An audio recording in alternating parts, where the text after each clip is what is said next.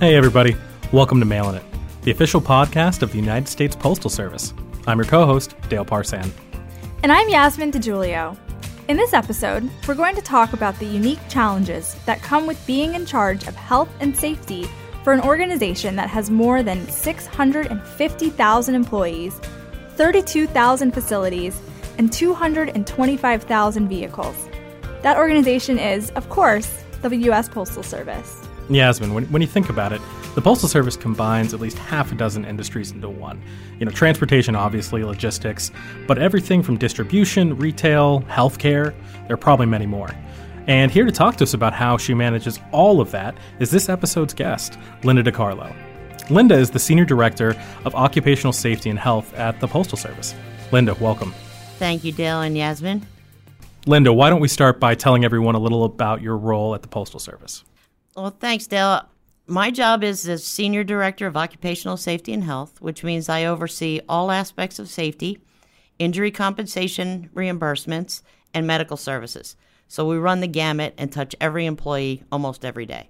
So do we have doctors and nurses as part of our organization? Yes, the organization is amazing. We've got doctors, nurses, economists, lawyers, carriers, distribution clerks. You name it, we've got it. You've got it. So as Dale mentioned, health and safety at an organization like the Postal Service has a lot of different moving parts. How do you manage something that's as important as health and safety for an organization that is so large and diverse? Well, we sort of look at it as a three-phased approach. It's early, often, and predictive. We want to make sure that as soon as an employee is hired onto the Postal Service, they understand what their risks are or what they may experience as part of their job. That starts as early as providing videos that really show you what a letter carrier does, what a clerk does in a plant, so that you have a sense going in on what's going to be expected. And then we continuously talk about safety. Every day when you're in the workplace, you'll see somebody walking around, making sure that they are abating any hazards that might arise, making sure that all the electrical covers are the proper way. We're really doing that on an everyday basis. Plus, we've got our local supervisors that spend a great deal of time in the morning really talking about what kind of safety issues are happening in that particular location.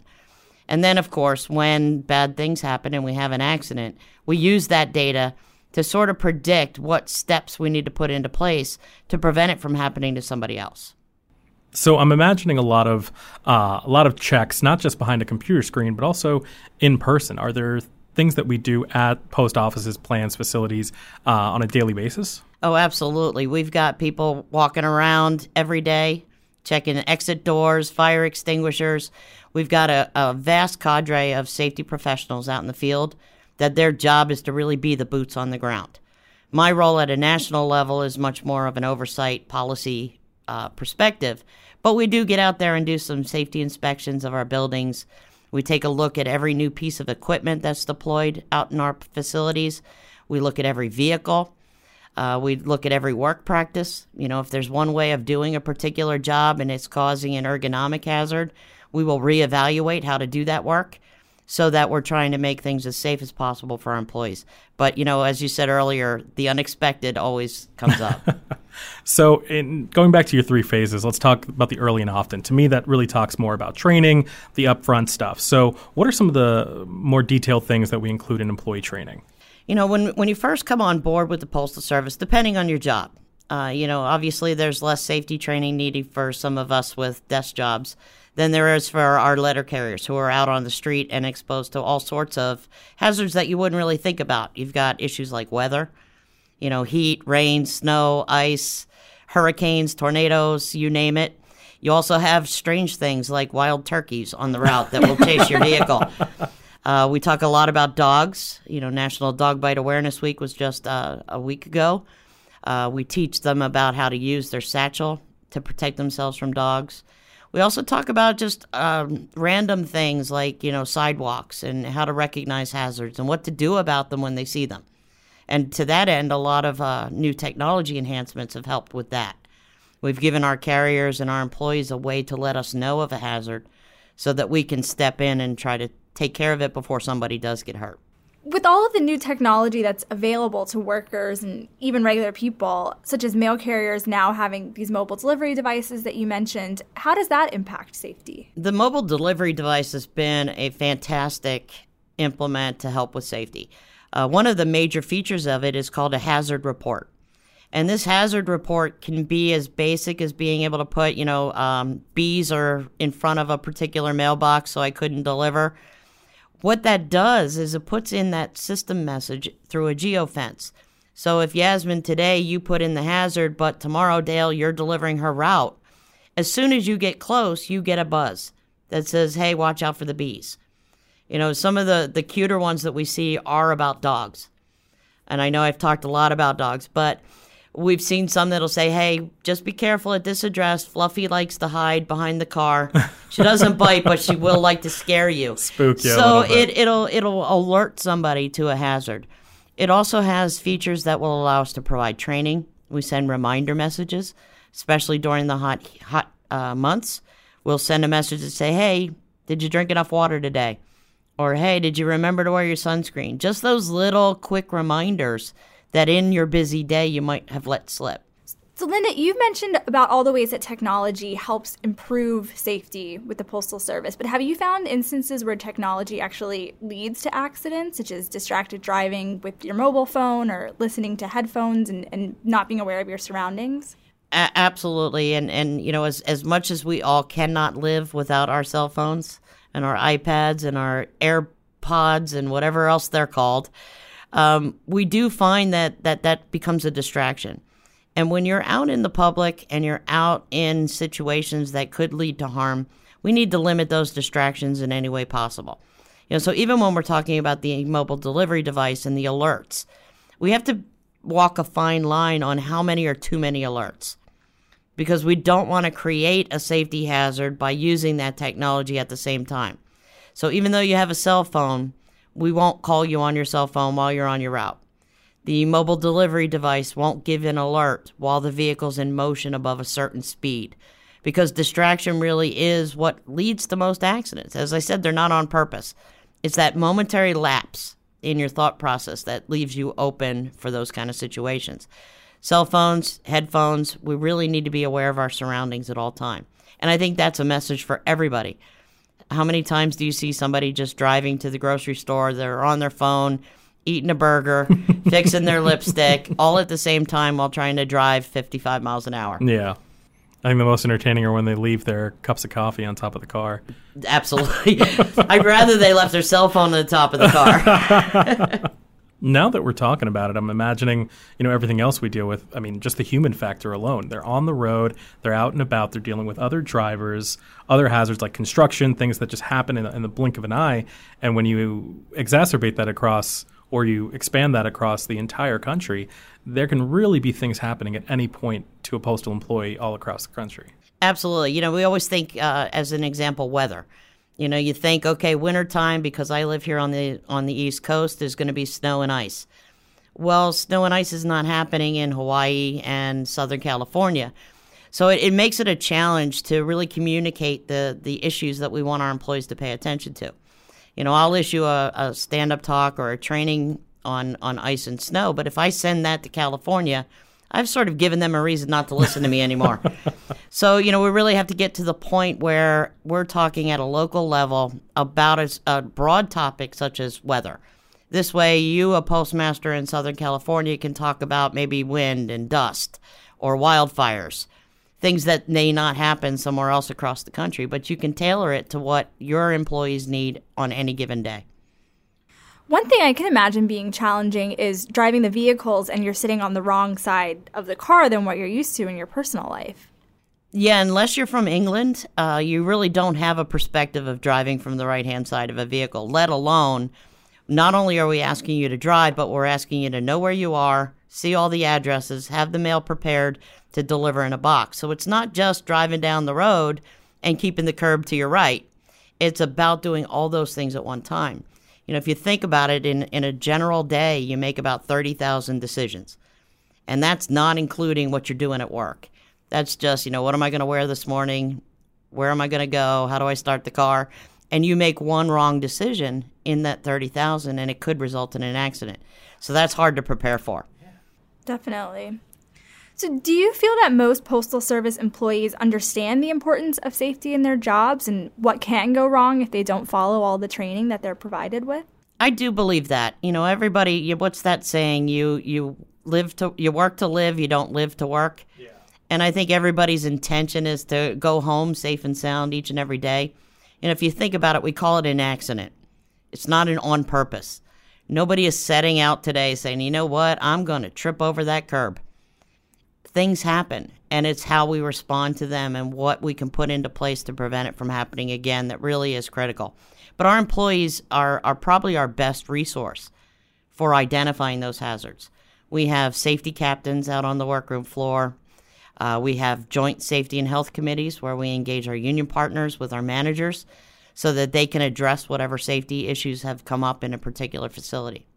Fantastic. So talking about these accidents and what I would call an unknown, let's take those aside. What are some of the more regular health and safety concerns that you and your organization have to plan for regularly? Well, I would say that our top three sort of causes of accidents are really our slip, trips, and falls, our dog bites, and our motor vehicle accidents. And if you think about it, that's what we're really spending the most time doing. We're walking through plants, we're traveling the streets, whether you're on a walking route or you're in a vehicle, so that you're exposed much more to be able to trip and fall, whether it's a customer, sidewalk, whether there's ice on the ground, even leaves that are covering up holes. There's those kind of slip, trips, and falls. Dog bites are, again, a big concern. We've had almost 5,400 carriers bitten by dogs last year. My gosh. And then, of course, motor vehicles. We can control how we drive, but you never know what the driver next to you is going to do. For some reason, that big white box seems to disappear when they're stopped at a curb. So we have a lot of not only worrying about how we're driving, but how those around us are driving as well. So I know we've mentioned employee training. Do you do anything in terms of customer outreach to residential customers in terms of advising them about the dangers of their dogs to the carriers or the importance of, clearing ice and snow from their sidewalks and the walkways? We do. It's a little harder to contact and reach out to every customer, but we do utilize the Informed Delivery platform. It allows us to send sort of postcards out in the mail and provide links that will give the customer some additional information. The most recent one we did was for Dog Bite Awareness Week, and when you clicked on the picture in your Informed Delivery, it brought you to a cute little video to show your family and provided some tips and also some warnings on what would happen, if it became unsafe for our employees to deliver to your house. In addition, our operational partners have other things available to them. If a carrier talks about somebody's front steps that we can't navigate to deliver to, they will send a notice to the customer and inform them that, unless they make those repairs, they're going to have to come to the post office to pick up their mail, because we're not going to knowingly put our employees in harm's way. I can imagine as we're approaching summer that the hot weather poses a significant challenge to many of our employees that are out every single day delivering the mail. Yeah, as I mentioned earlier, weather is a big concern because it's something that we can't control and we can't necessarily predict. We see heat illness exposures pretty much across the country at some point all throughout the year. So even though we think about summer on the East Coast being from, like June through September, those summer months and those high heat months vary as you go across the country, and we're everywhere. So heat preparedness is really a big aspect. Our employees are out in the sun. Our current vehicles, not all of them have air conditioning. As we look to revitalize the fleet, we will be considering whether we can put air conditioning in. Some carriers don't have places for shade to rest, or they're not inside and can cool off.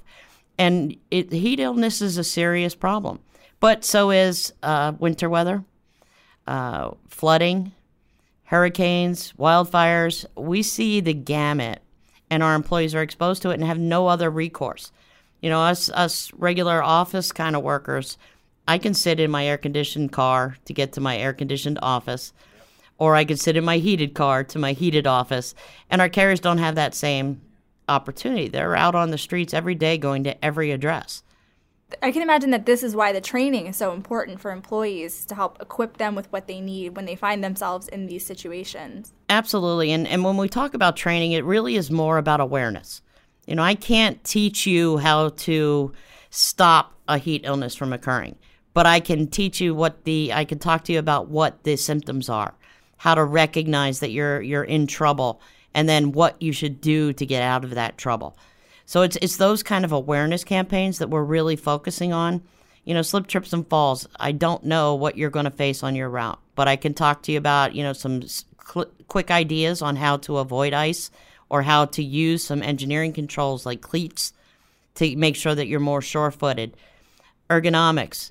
Think about how many repetitive motions you do in a day, and then imagine a letter carrier or a clerk working on a machine in a plant.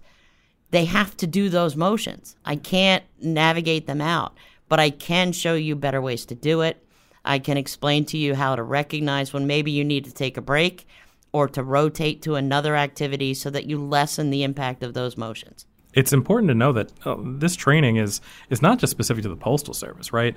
There may be Postal Service position trainings, but a lot of these things like heat illness, dog bite prevention, that stuff's just important in general, whether you encounter it every day as a mail carrier or just once in a blue moon as just a member of the community. So I personally, whenever we have to take the training, I always feel like I take something from it, even though I work in an office. Even the heat illness training when I go out and I'm spending time with family out in the sun, it can still come in handy. Absolutely, and I think that that's why our safety programs have been so successful, is even if you're not facing it at work, you may at home. When you're talking about electrical safety, you may not have control over the electricity in your plant, but what if you know not to hook two extension cords together, you'll check that out at home. I sort of tease everybody and joke that my job is not really the Senior Director of Occupational Safety and Health. I'm a kindergarten teacher. Wear your seatbelt. Don't put your finger in the electric socket. Don't lick lead paint. There's sort of a common sense approach to safety, but it's a matter of getting that information to you and having it stick. Absolutely. So taking it back to the regional aspect, with an organization as large as the Postal Service, it encounters everything from heat to cold, floods, tornadoes, whatever it may be. And do you ever run into situations where you're getting recommendations from local groups as to, hey, I know you sent out this stand-up talk nationally to give us tips on and training, but locally we're dealing with X, Y, and Z. We think this would be helpful to our neighboring, communities, neighborhoods, districts, whatever it may be. We most certainly do. Our best information comes from the boots on the ground. Our employees know what they're seeing each and every day, and they have ideas on how to rectify it. We get ideas that range from how to modify equipment or vehicles from our employee base. Now, we do have national policies. So these new activities that might want to be done at a local level, we have to consider it on a larger scale. But if it is something that we can adopt and we can scope out to cover the country, we do. We also get weird requests for a stand-up talk that they want us to write on a topic that we would have never thought of. The last one I think I saw was for bears. Oh, wow. Bears? Bears, yes. Wild animals. Yes, there was a location that had a bear population that was just moving into the city. So the carriers didn't know what they were supposed to do if they encountered a bear on their route. So we had to do, obviously, some research because I didn't know what to do with a bear. I would just run. Well, you don't want to run. Okay, there we go. I'm a I goner. think the bear runs faster than you do. I'm a goner. Yeah, and you don't want to fight it either. I think he can take you. But, it's those kind of situations that we would not have known about if our employees didn't feel comfortable enough to bring those to our attention, knowing that we would do whatever it took to try to address that concern. We've talked a lot about the current state of health and safety at the Postal Service, as well as some historical information. But I would love to hear from you what you see looking forward as the future of health and safety at the Postal Service, especially as part of our Delivering for America 10-year plan. I think really if in a perfect world, we would have employees that felt empowered to play a bigger role in their own safety and in the safety of their coworkers. The person that you want to hear most from about safety or to point out that you're not acting in a safe manner is your coworker, your peer. not somebody sitting in a building in Washington, D.C. Yeah. So the more that we get our employees empowered and engaged and they feel committed to the workplace, I think that's really where we're going to start to see a big drop in the number of accidents. And even if the accidents occur, they should be less severe because now we're noticing the rug that's curled and we're doing something about it. So even if you tripped on it, you saved Yasmin from falling and breaking a hip. It's those kind of things that will have the biggest impact. And then also we play a big role in looking at our facilities. There's a lot in the Delivering for America plan that talks about optimizing delivery units and our plants. And we're playing a big role in ensuring that the equipment is in the right place, that we have all of our egresses, that we've got all the electric stops that we need, that we've got all the machine guarding in place, that we've got everything planned for when this occurs. We know that when we put an employee in that position, they know what to do and they know how to do it safely. So let's revisit one of the topics we touched on briefly. What can the public do to help mail carrier safety? We talked about, shoveling snow and whatnot, but what are some other tips for the public? Well, there's really a lot that the public can do. If you think about it, we're coming onto your property each and every day. Sometimes that's just driving up to a mailbox, so you can help by making sure it's clear. On trash day, make sure your trash cans are not in front of your mailbox. And the reason for that is that it causes us to have to move our vehicle to a different location that we don't know is safe or not. We know it's safe when we've allowed you to put a mailbox in a particular location. If we're coming up your sidewalk, make sure it's shoveled, de-iced, not cracked to the point where we can't walk through it in your front porch. Animals, big one. Keep your dog in another room. Don't let them at the front door. You'd be shocked at how many of them can jump through screen doors and storm doors just to get to somebody. And you can't blame the dog. He's doing his job. He's protecting his house and his family. So, that's another way. Sign up for informed delivery. If you know we're going to be coming to your front door because we have a package and it's not just going to fit in your mailbox, that gives you a heads up to put the dog in another room or to make sure he's on a leash in the backyard. It's those kind of things that they can use together. That's a creative way of using informed delivery. I didn't think of that one. Yeah. We're big fans of informed delivery here on the podcast. Linda, what have you found most rewarding in your career working in this field for the Postal Service? It's probably twofold. I think from a professional standpoint, I'm most proud of the fact that I make a difference each and every day, or at least I have that opportunity to do it. And then from a personal level, I think I have a attention deficit disorder. So safety and injury compensation make sure that no 2 days are ever the same. I never know what's going to pop up. You'll have that bear talk, or you'll have a child who wants to put a snake in a mailbox. Oh, my gosh. It's entertaining at most, and especially when nobody's seriously hurt. And it gives me that opportunity to kind of flex my brain every once in a while. You must get a lot of great stories from the field. Absolutely. I can't wait to write my book. Well, Linda, on that note, we want to thank you for joining the podcast and sharing all of this great information with our audience. Thank you, guys. I appreciate the opportunity to really explain how much the Postal Service takes the safety of our employees seriously. Great.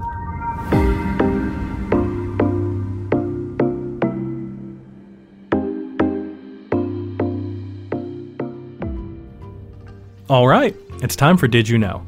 This is a chance for us to share some interesting details about the Postal Service that most people probably don't know. Yasmin, would you like to take the lead on this one? Okay. So, the Postal Service is always working on ways to deliver the mail more efficiently. Of course. But did you know that at one point that meant putting roller skates on office clerks? Sounds like a fun way of speeding things up. How did that work? It does, doesn't it? With the introduction of the parcel post in 1913, offices in major cities needed to get creative in handling the increased volume of packages being sent. The Chicago Post Office actually supplied roller skates to clerks in its parcel sorting department to test their usefulness in speeding delivery. I'm imagining the old school diners, imagining getting somebody bringing me a milkshake. It sounds a little dangerous and risky for fragile items. Did they ever try putting skates on mail carriers? I'm not sure, but the Postal Service has experimented with some other interesting ways of transporting the mail over the years. In 1916, the Washington, D.C. Post Office started sending mail carriers out on Autoped scooters. These were basically a really heavy, gas-powered version of the electric scooters that you see around cities today. You know what? I think I've seen a picture of that. Why didn't that work out? Well, probably because the Autopeds didn't have a very long range and not much shock absorption. They were also impractical for carrying packages, which again was becoming a big part of the job in that decade. Did we ever try Segways? They did, and they actually ended up being rejected for the same reasons as the Autopeds. In the years between those two, they also experimented with motorcycles, as well as these little funny-looking three-wheeled vehicles called mailsters. Mailsters served pretty extensively in the 50s and 60s and were actually pretty successful, especially in the southern cities. Oh yeah, and they also tried missiles. How could we forget about rocket mail? In 1959, a guided Regulus I missile was launched from the submarine USS Barbaro and carried 3,000 letters to the Naval Auxiliary Air Station in Mayport, Florida. This mail was then processed at the Jacksonville Post Office and delivered to various prominent people around the country and abroad. Sounds a little bit faster than the Pony Express. Yeah, probably. So, since you're up on all these innovative mail delivery ideas, I'm sure you know about the underground mail system of pneumatic tubes that moved mail in half a dozen cities in the first half of the 20th century, right? Sure.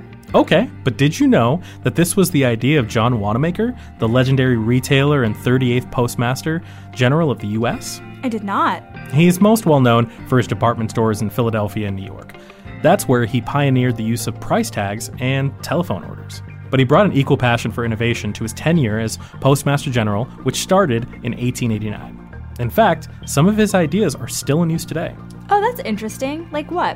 One really prominent one is commemorative stamps.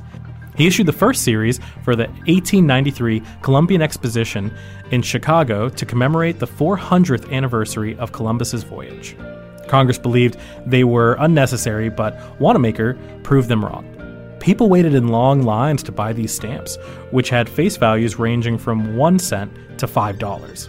In total, more than 2 billion stamps were sold at a value of $40 million. And commemorative stamps continue to be popular to this day. They sure do. Wanamaker was also one of the early advocates of rule-free delivery, which at the time was a radical approach to making mail delivery more equitable. Well, that does it for this installment of Did You Know?